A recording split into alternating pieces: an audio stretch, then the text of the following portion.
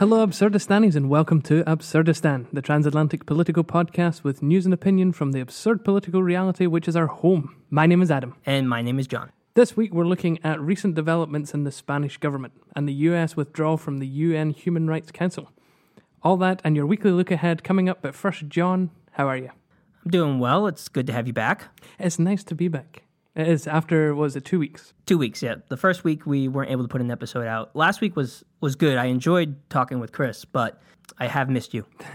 Maybe one day I'll actually get to chat with Chris myself, because I'm always the one that seems to go on leave from the podcast and needs a substitute. I'm sure you'll get a chance to this summer. Also, this week, I just wanted to plug this in here. It's not worthy of a full story, but it's hilarious. Did you see this, that Trump called for the establishment of a sixth branch of the United States Army as a space force? Only briefly. I've got no idea what that actually means. The thing that I have in my head is Thunderbirds. So basically, he's not actually allowed to do this. Any new branch of the government has to be established by Congress. So he doesn't have the power to do it, but he directed the heads of, I think, the Department of Defense to look into the possibility of establishing a sixth branch. It was pretty vague what he said. It was just to be set up to protect American interest in space, so to preserve American dominance in space. So I'm thinking like Starship Troopers kind of stuff. Thunderbirds are go. I gotta say, though, I'm a big fan of this because it means that finally we might actually get some real spending towards space exploration. Yeah, nothing says friendly space exploration like military funding. Well, since I've been gone for a couple of weeks, I actually want to take you back to the beginning of June. Something happened that has never happened under the current constitution here in Spain. Mariano Rajoy, the Prime Minister since 2011, was fired by Parliament. Now, this was a classic case of a no-confidence motion, but he was replaced immediately by Socialist leader Pedro Sanchez, who's now been Prime Minister for about 2 weeks. This has been quite a remarkable case because it started with a corruption case against Rajoy's party, the Partido Popular. Spain's High Court recently convicted 29 Partido Popular members, including former senior officials, and sentenced them to a combined 351 years in prison. The Partido Popular was using graft schemes. Effectively, they were kickbacks from awarding public contracts to businesses which, obviously had ins with the government, or at least with the party. Wow. Yeah, it's really a classic case of, what would you say, corruption. Crony capitalism. Exactly. They were fined 245,000 euros as an organisation, and of course these guys were sent to prison.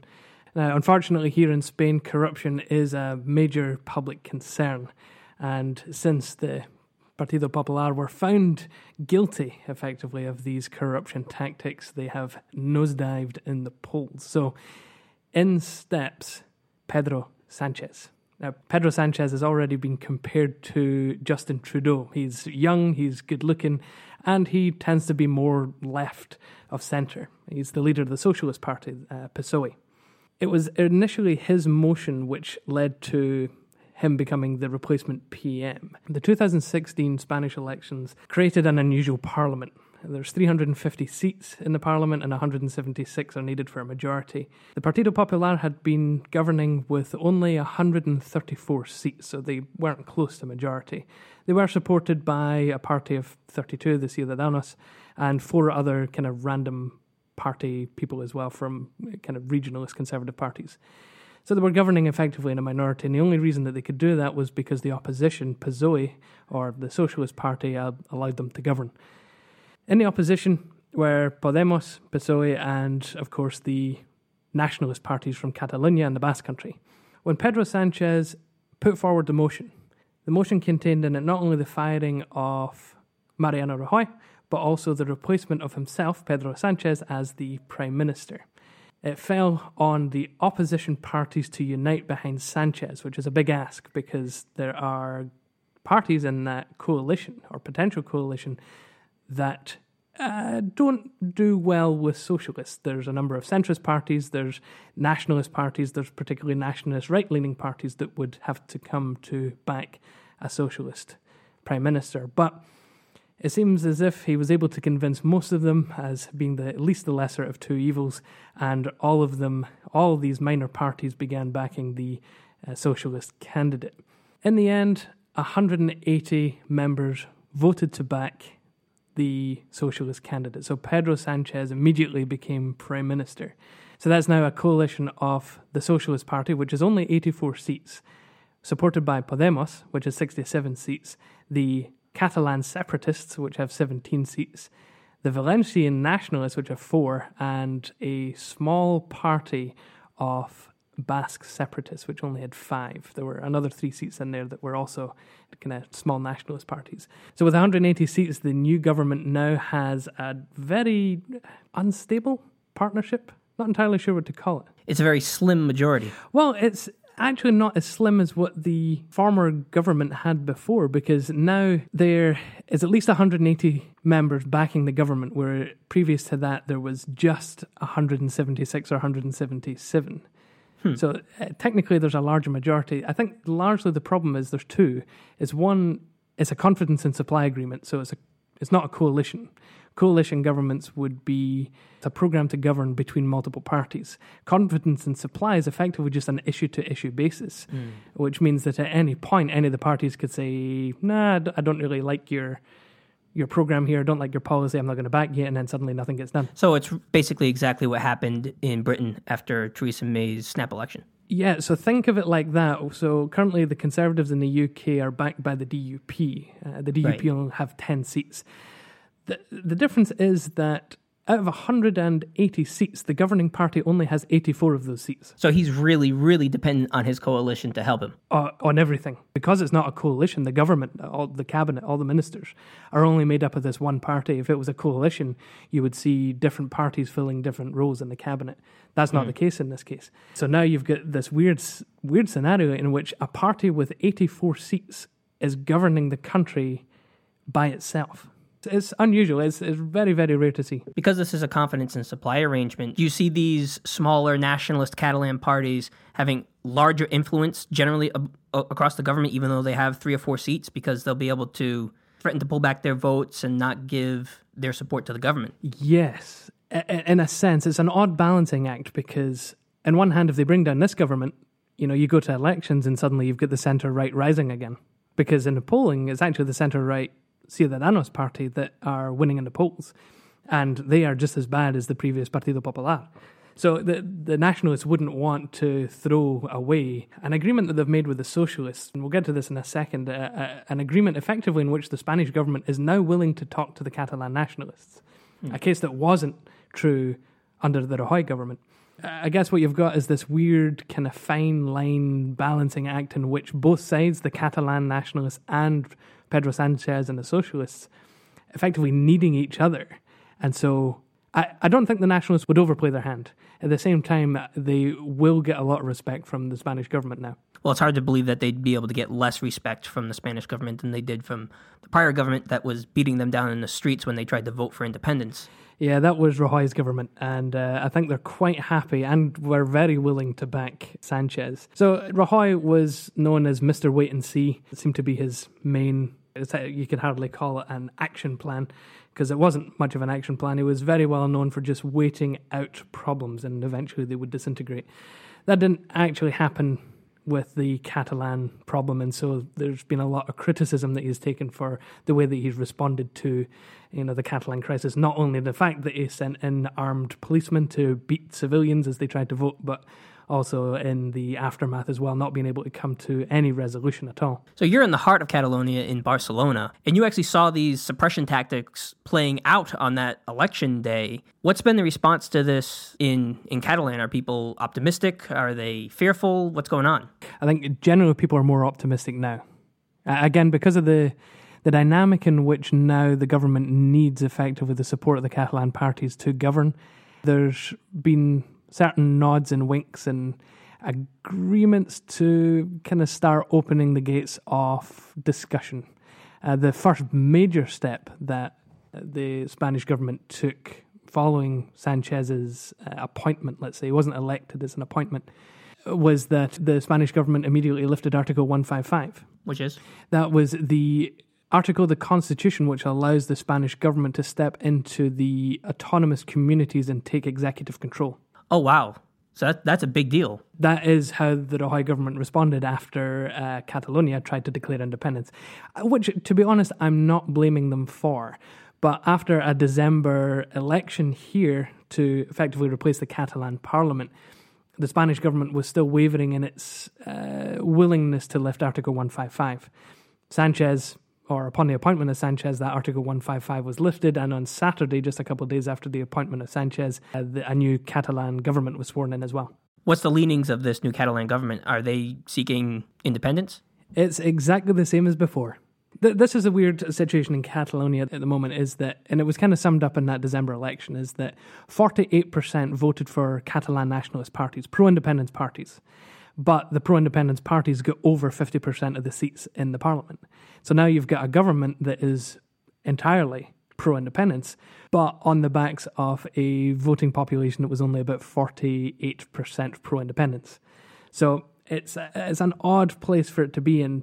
Of course, it still wants to push towards independence, but it's an odd place. What do you do? Because you obviously can't go back, because you still have at least half the country backing independence. Right. But you can't push forward until that hits at least 50% plus one, which hasn't happened yet. And on a few occasions, that hasn't happened. So the government generally wants independence, but they don't have a clear enough mandate yet from the people to move forward with that. Correct. And the Spanish government knows this. So, in terms of game theory or just good intergovernmental practice, the Spanish government can use that to its advantage to say to the Catalans, like, well, no, actually, you don't have the mandate here. We will put our own foot forward first. So do you think that more than anything, the lifting of Article 155 is posturing, or even just maybe a show of goodwill towards Catalan to maybe satisfy them enough to convince the government not to seek independence right yet? I think it was a gesture of goodwill towards the Catalans ultimately. I think it had to happen. I think the onus was on Rajoy to make it happen, and he just wouldn't, and I think that was just making relations far worse. Now what can happen is that the Sanchez government, which is willing to discuss, willing to chat with the Catalans, and the Catalan government, which knows it's in a position that it can't move forward with independence, can at least come to a middle ground somewhere.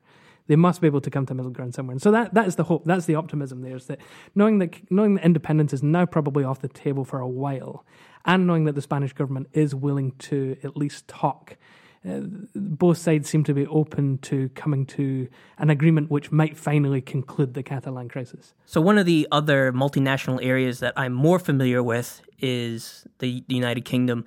And there we have Scotland, which is a devolved government, but the Scottish Parliament is still ultimately subject to the British Parliament. To what extent are the governments devolved in Spain? How much authority does the Catalan Parliament have? So essentially what I'm asking is, how influential will this government be? Or are they still going to be under the heel of the Spanish Parliament? So the lifting of Article 155 gives them their original competencies back that were taken away from them. In comparison to the Scottish Parliament, they actually do have more competencies. So they are a more powerful government. They're a more powerful parliament. They're also more powerful in the way that they can influence Spanish state politics as well, but that's kind of getting into the institutional particularities of the Spanish state in a way that Scotland can't. So Article 155 just kind of sets everything back to normal. So the Catalans also have, they're not technically diplomatic missions abroad, but they effectively function as such.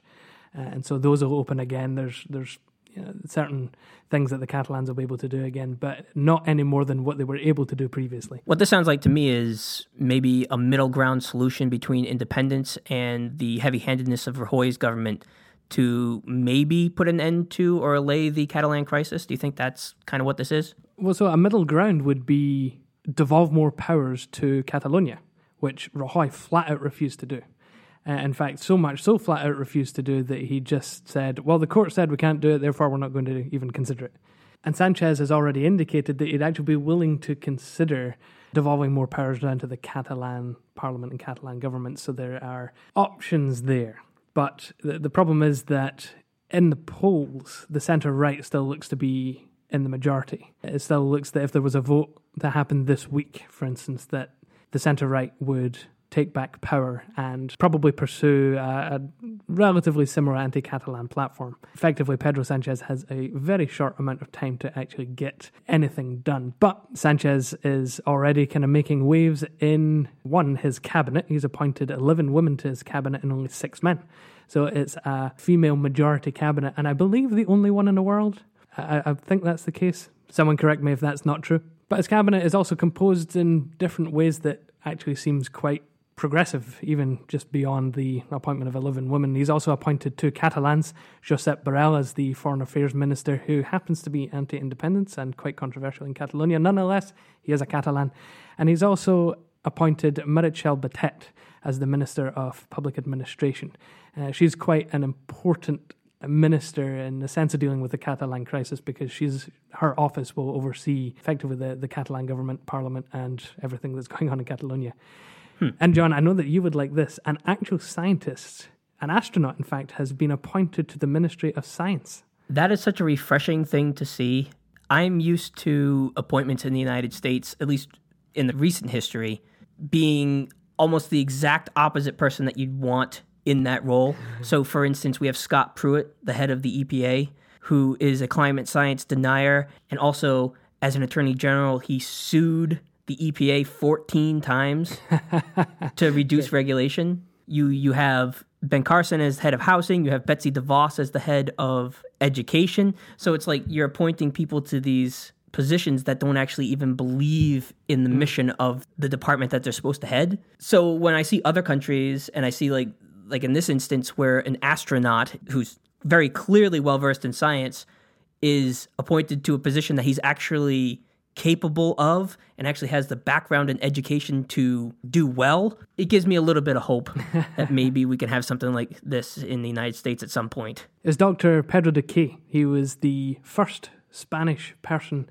to ever visit space. He's an engineer, but he's also very well versed on things like climate change. In fact, that's going to be what he's heading up in his department, is not only, future spatial exploration for the Europeans, but also climate change and other fun sciencey things that I'm not very well versed in myself, but there you go. To wrap up with Pedro Sanchez, things have already been changing, even just the last couple of weeks, and it just goes to show you how quickly the same parliament can produce different types of government. So not only has Article 155 ended in Catalonia, leading ways to possible bridging of gaps that hasn't been available in the last few years, but Spain has also accepted a refugee boat that was turned away by Malta and Italy's new populist anti-immigrant government. This wouldn't have happened under the Rajoy government, and now there's 629 refugees that will be arriving in Valencia. In fact, they arrived in Valencia this past Sunday, in what is a show of, I don't want to say moral fibre, I don't want to put the kind of the moral onus on Spain, because it will disappoint in some ways, but effectively at a time when the European Union has been struggling with migration again, where it's been coming out in politics, particularly in Italy and even in Germany this week, Spain has stepped up and said, we will take the migrants, we'll take them in, and it's ended up looking quite good for the new Prime Minister. He also has plans to move Franco's grave from its current place in a large mausoleum that was built by Franco. Spain has not yet, I've come to realise this in the last 10 months, it has not reconciled with its past. The fact that there are still many people who feel nostalgic for the Franco era continues to surprise me. So the Spanish government looks as if it's going to try and de-escalate and move towards reconciliation, which will be good in the long run. But like I said, Pedro Sanchez does not have a lot of time. He's already said that he looks to having an election in 2019 instead of 2020-21 as was originally scheduled. This only gives him about a year to actually work through a left-leaning progressive programme for government before likely handing it back to the centre-right. So he has a year to impress. He has a year to put right the wrongs of the last 7 years. And so for all the boyish charm and good looks of Justin Trudeau, it might all be for naught, unless he can win over the people with a realistic and optimistic left-wing socialist programme for government. But the cynic in me says that might be more difficult than it looks. On Tuesday this week, U.S. Ambassador to the UN Nikki Haley announced that the U.S. would be withdrawing from the UN Human Rights Council. The council was set up in 2006 to replace the UN Commission on Human Rights, The commission was strongly criticized in the past for allowing countries with poor human rights records to be members, but the same problems persist with the Human Rights Council. Countries like China, Cuba, Ethiopia, Pakistan, the Philippines, Saudi Arabia, and Venezuela, they're all countries that belong to the Human Rights Council. And not only that, they were elected to the council.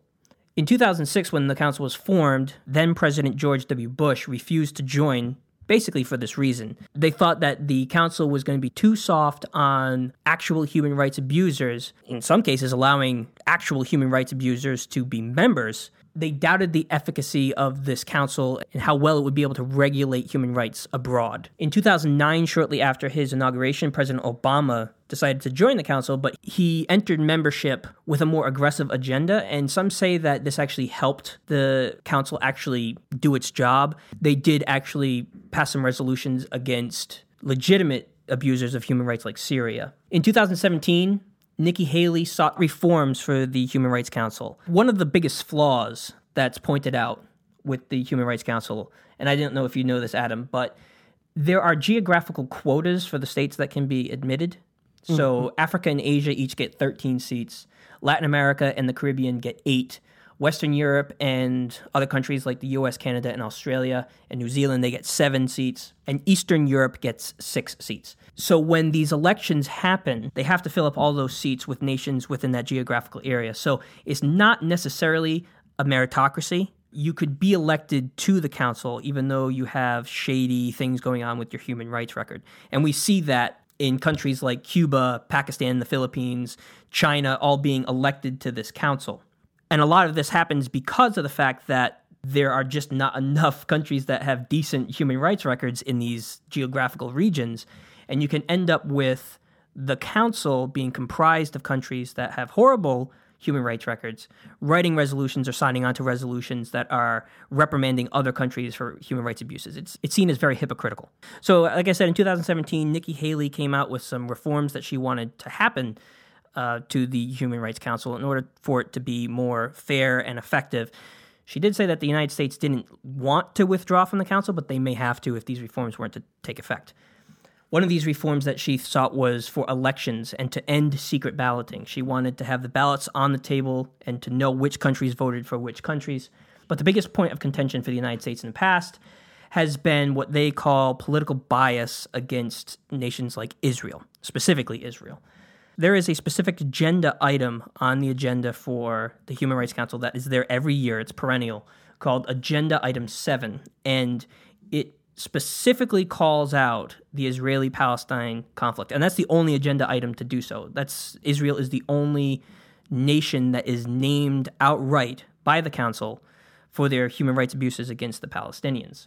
78 resolutions have been passed by the Human Rights Council condemning Israel, and this is more resolutions than for the rest of the world combined. So there is an argument to be made that there is some serious anti-Israel bias, because there are plenty of other human rights abuses that go on in the world, certainly not so many more happening in Israel that you would be censured more than the rest of the world combined. And Nikki Haley also sought an end to the support for the boycott, divestment, and sanctions movement, or the BDS movement against Israel, which encouraged private businesses to engage in a boycott against Israel so that they would stop their abuses against Palestinian citizens. The Human Rights Council did not go along with these changes. They didn't make these reforms. And as of Tuesday, Haley announced that she would be withdrawing the United States from the Human Rights Council, calling the council a cesspool of political bias. Which I think is a shame.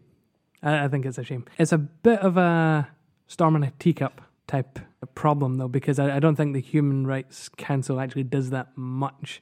But I do think there's something about the optics of it when, you know, one of the foremost powers, one of the biggest proponents, ostensibly, of human rights pulls out the UN Human Rights Council. I don't know if it says more about the US or says more about the UN. What do you think? Do you agree with the US's decision? Ultimately, I kind of do, but I disagree with their logic. Oh, right, okay. I agree with you about the optics of the situation. It doesn't look great, especially since this last week, members of the UN were calling out the United States for human rights abuses against children at the border, and that whole situation that's been going on. But at the same time, I view the Human Rights Council almost as a joke. I really do.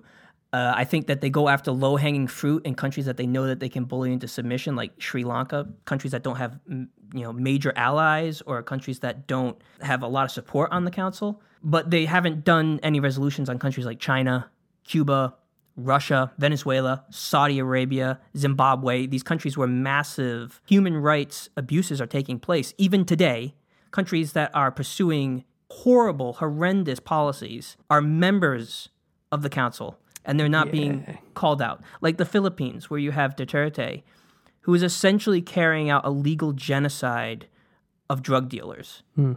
Saudi Arabia, and we all know how I feel about Saudi Arabia. Venezuela, with Maduro cracking down and starving his own people, essentially. Cuba, for goodness sakes, who has never had a good human rights record. These states, they have political influence within the council. They have allies in big places, and so they're not called out.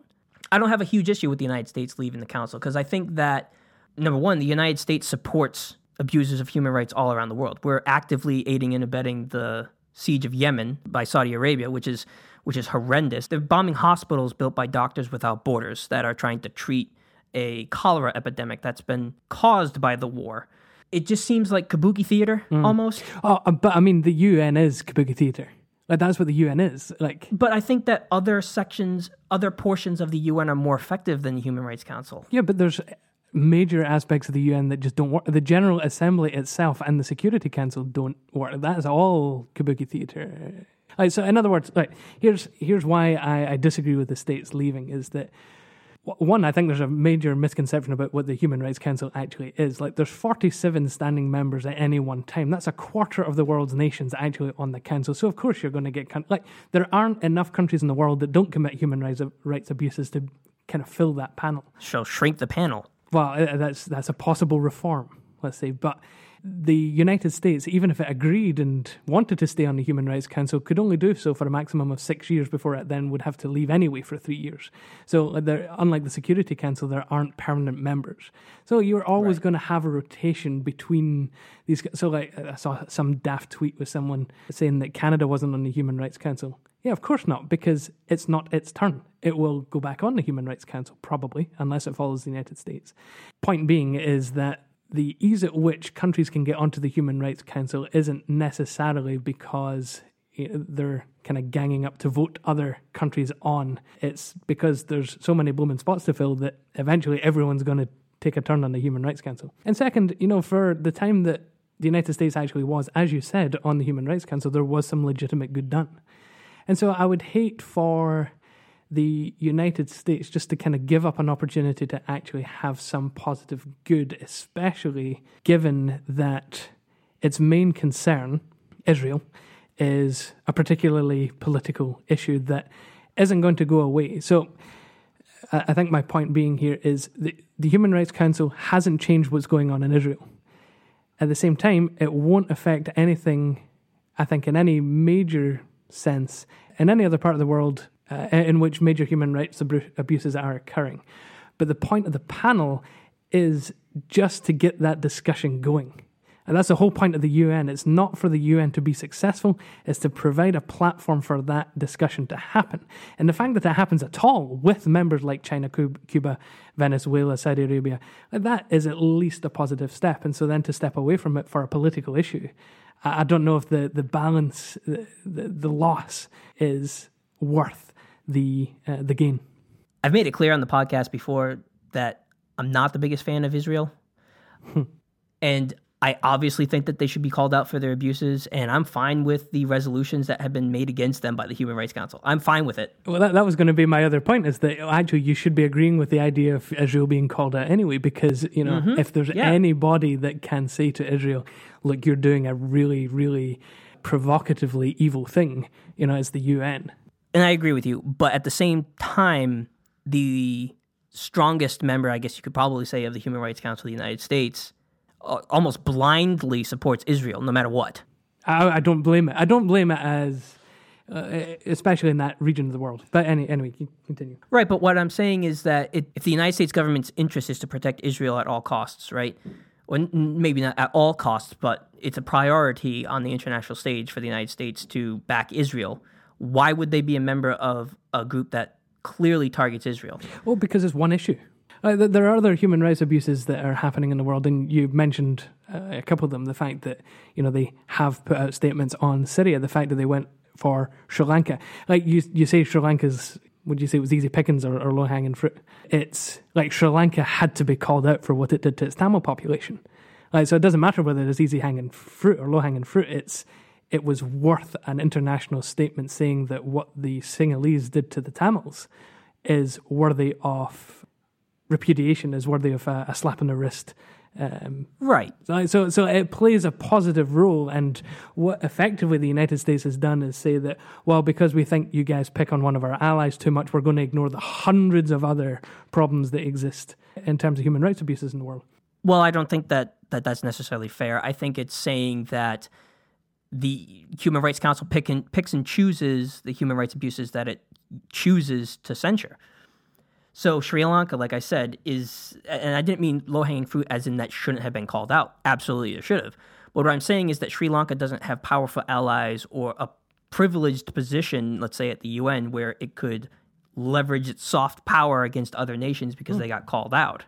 Whereas China, Cuba, Russia, they're either major world players or they have major allies on the world stage.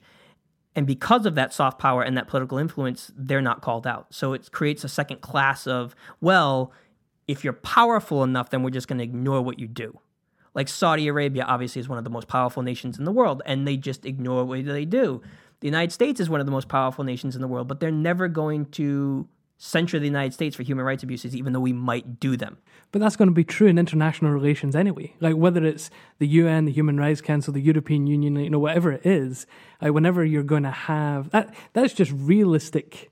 It's realism in the world stage. Ultimately, is that it's just biggest army diplomacy is always going to win. What these little councils do, what the UN does, what these organizations do is they at least provide the platform. And when you pull away from the platform, the platform itself loses its value, thereby taking away any of the small gains that are actually made over time. Right, but it's a facade. Of course, is what I'm saying. The whole UN is a facade. The whole UN, the entire thing, the entire structure is a facade. But here is a counterpoint. Why would they call out Israel then if it has such powerful allies on the world stage? So why, if there, and I agree with you, much of this boils down to realism, which I have said before in this podcast, I really am not a fan of. If it was truly about realism, then why would you provoke the largest nation and probably the most influential nation on the planet by censoring Israel more than you do anybody else? What's the difference there between Cuba? I mean, if you censor Cuba, you're probably going to piss off Russia and China, but you're pissing off the United States by censoring Israel, so why not make it more equitable? I think the difference is essentially that Israel is committing acts that can be almost globally identified as human rights abuses, whereas it's tougher to get a coalition to agree that, as you say, Cuba is committing human rights abuses, especially when we don't have as easy a look into what's happening in Cuba. And to be honest, I've got no idea what's happening in Cuba, whereas I've got a really good idea what's going on in Israel. And I think that's down to part of the problem as well. Yeah, well, Israel is well publicized. I think a lot of it comes down to the fact that there's maybe a higher expectation on Israel because they are the only democracy in the Middle East. Right, exactly. Maybe. And also, I think because they are the side with power as well. I think there's something to the dynamic there as well. Regardless of that, though, like I said, I might agree with the move, but I don't agree with the logic. Sure.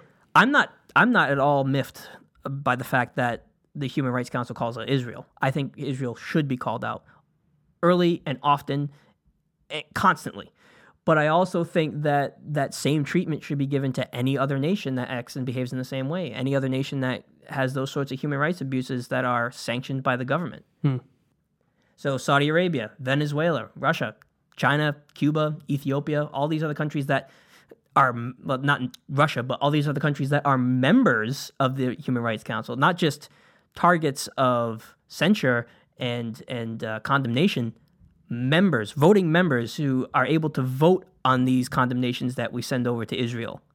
That's just an embarrassment. How could any country that's committing human rights abuses look at that seriously? And I understand that it doesn't matter. So if you murder somebody and that makes me angry, so I murder you, I'm not justified in doing that just because you did it. That's like this classic whataboutism that we have in politics now, where somebody on the Republican side does something horrible, and then they'll point to something equally horrible done by somebody on the Democratic side and say, well, see, they did it. Thereby justifying that doesn't absolve you at all. So, but you have the opportunity for that, and the opportunity for that to be a salient point made to other nations, where it's like, well, okay, fine, I'm refusing to supply water to Palestinians, but you are starving your own people, Maduro. Who are you to vote and censure me when you have, like Jordan Peterson would say, clean your room before you can come and talk to me and be angry at me about what I'm doing. And so maybe the council brings small victories, but at the same time, it creates an environment where nations that are being censured can just let it roll off their back and say, whatever, you guys have Saudi Arabia on the Human Rights Council. Who are you to talk down to me? I agree with Nikki Haley in her reforms. I think that we should be reforming this council. And if maybe the United States can use its power to help reform the council to make it more effective, maybe their withdrawal will shake it up enough so that they do seek ways to reform and make it more fair and equitable in the way that it hands out these condemnations. But I think that if the United States stays in and just gives its tacit approval to whatever's going on, then it's never going to change. It's never going to get better. Why not shrink it? Why not get rid of the geographical quotas? And I understand that's a hard sell. But then if you don't have the geographical quota, suddenly you have a Western-dominated council, and suddenly it loses its validity. It loses its global reach, effectively. Okay, then maybe you can reform the way that elections are done. Increase the pool of nations and make it more of a meritocratic system. Meritocratic. But then who decides what the... so then does, Trump's removing children from their families at the Mexican border, does that disqualify the Americans from sitting on the Reformed Human Rights Council? So who gets to decide what the criteria is? But then what country hasn't done something that would disqualify from the human rights? I hesitate to say countries that have done things, and it's more about countries that are continuing to act in that way. That's my point. What country is not now in some way either committing or is allied to a country that is committing what could be defined as human rights abuses? Even just last month, the UK was found to be deporting people that it said that it would guarantee permanent residence to. This is the Windrush scandal. So, Caribbean permanent residents were being deported because they didn't have the papers, because they weren't given papers 40 years ago when they moved to the UK. So is that a human rights abuse? How do you categorize that? And two, would that disqualify the United Kingdom from sitting on the Human Rights Council? So you could get into so many nitpicking details and differences. Sweden sells massive amounts of military material to the Middle East. So does that disqualify it from the Human Rights Council, even though it takes in a bunch of migrants? So, how do you define it?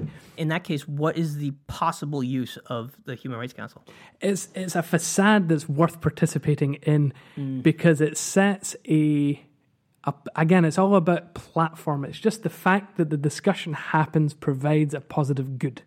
The fact that it's there, and it even if a body that didn't have any power sat under the title United Nations Human Rights Council existed, that in itself would do enough good to warrant its existence.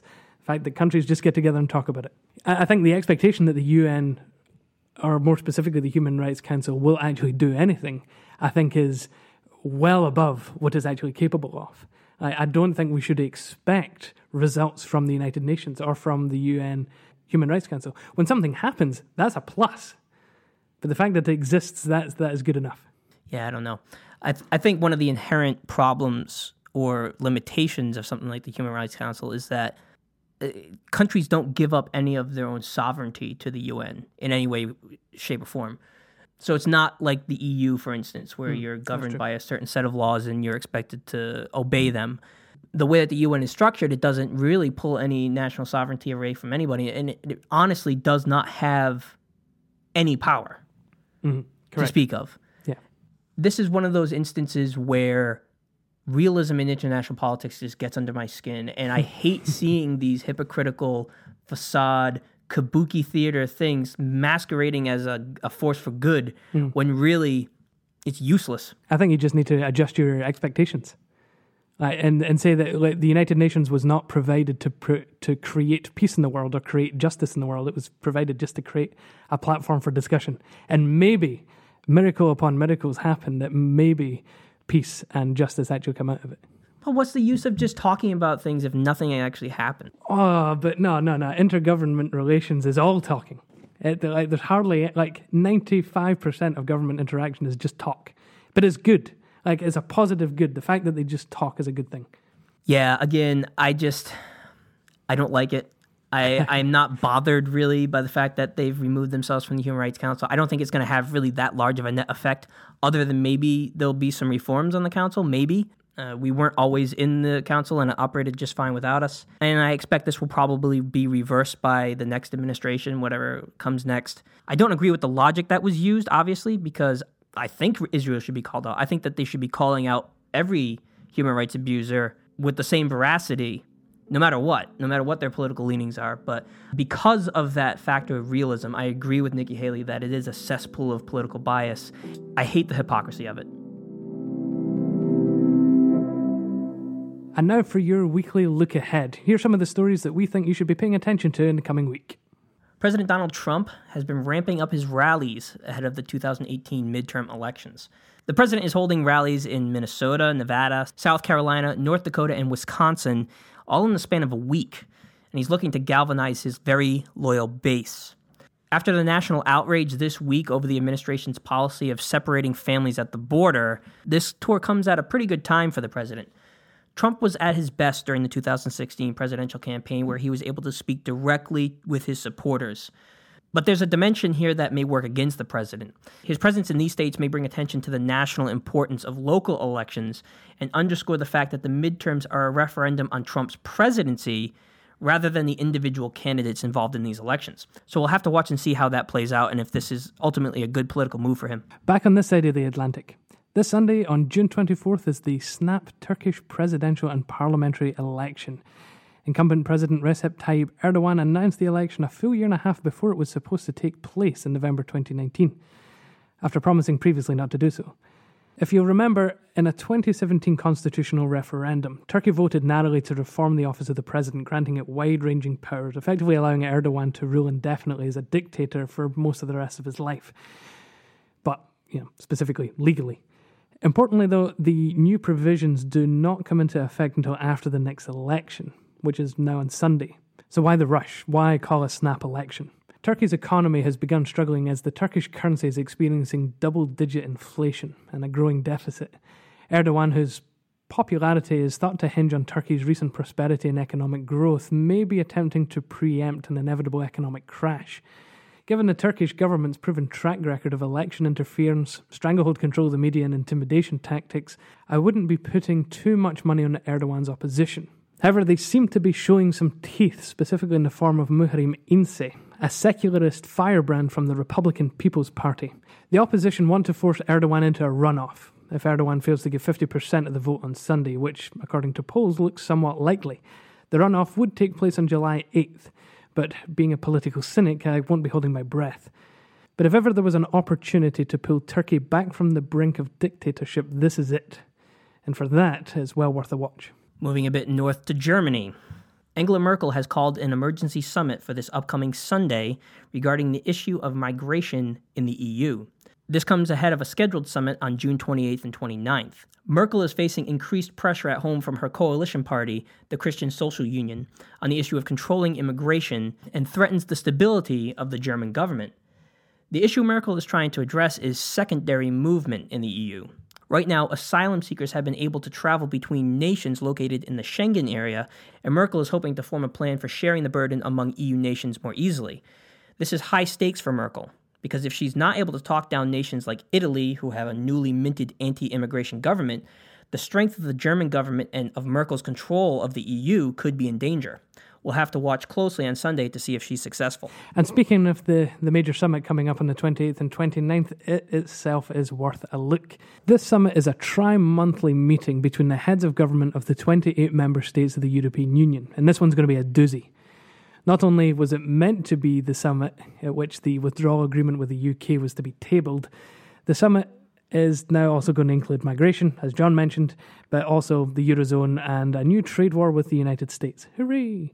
And of course, the continued authoritarian tendencies of the Polish and Hungarian governments. On migration, as John said, with hardliners like Hungary vetoing any mandatory migrant settling and frontline countries like Italy and Greece struggling to meet the needs of asylum seekers on their shores, bloc-wide agreement on the issue seems distant at best. On the Eurozone, Macron's dream of a currency-wide central management system has been scuppered by Germany and the Netherlands, but reforms are still needed. They still need to happen. And the summit is the best place to hammer out a deal, although this looks unlikely. Donald Trump, of course, decided to economically punish his allies and start a trade war with the EU. This alongside an unprecedented incursion into German domestic politics via Twitter, and there is a reason we call this podcast Absurdistan. He tweeted that Germans were turning against their government over migration, which is debatable, but nonetheless was quite fiery rhetoric for the head of a foreign government to be infiltrating domestic politics in Germany. Nonetheless, this could firm up the resolve of the EU to intensify integration. With all of this on the table, the poor UK and its little Brexit issue will likely fade into the background and perhaps much to the relief of the British government, who still can't decide what they want from the withdrawal agreement. Brexit was supposed to be the headliner for this summer, and now, thanks to everything that's developed over the past couple of months, it looks as if it will be pushed to the back burner, perhaps indicating how important Britain's exit from the EU really is to the rest of the bloc.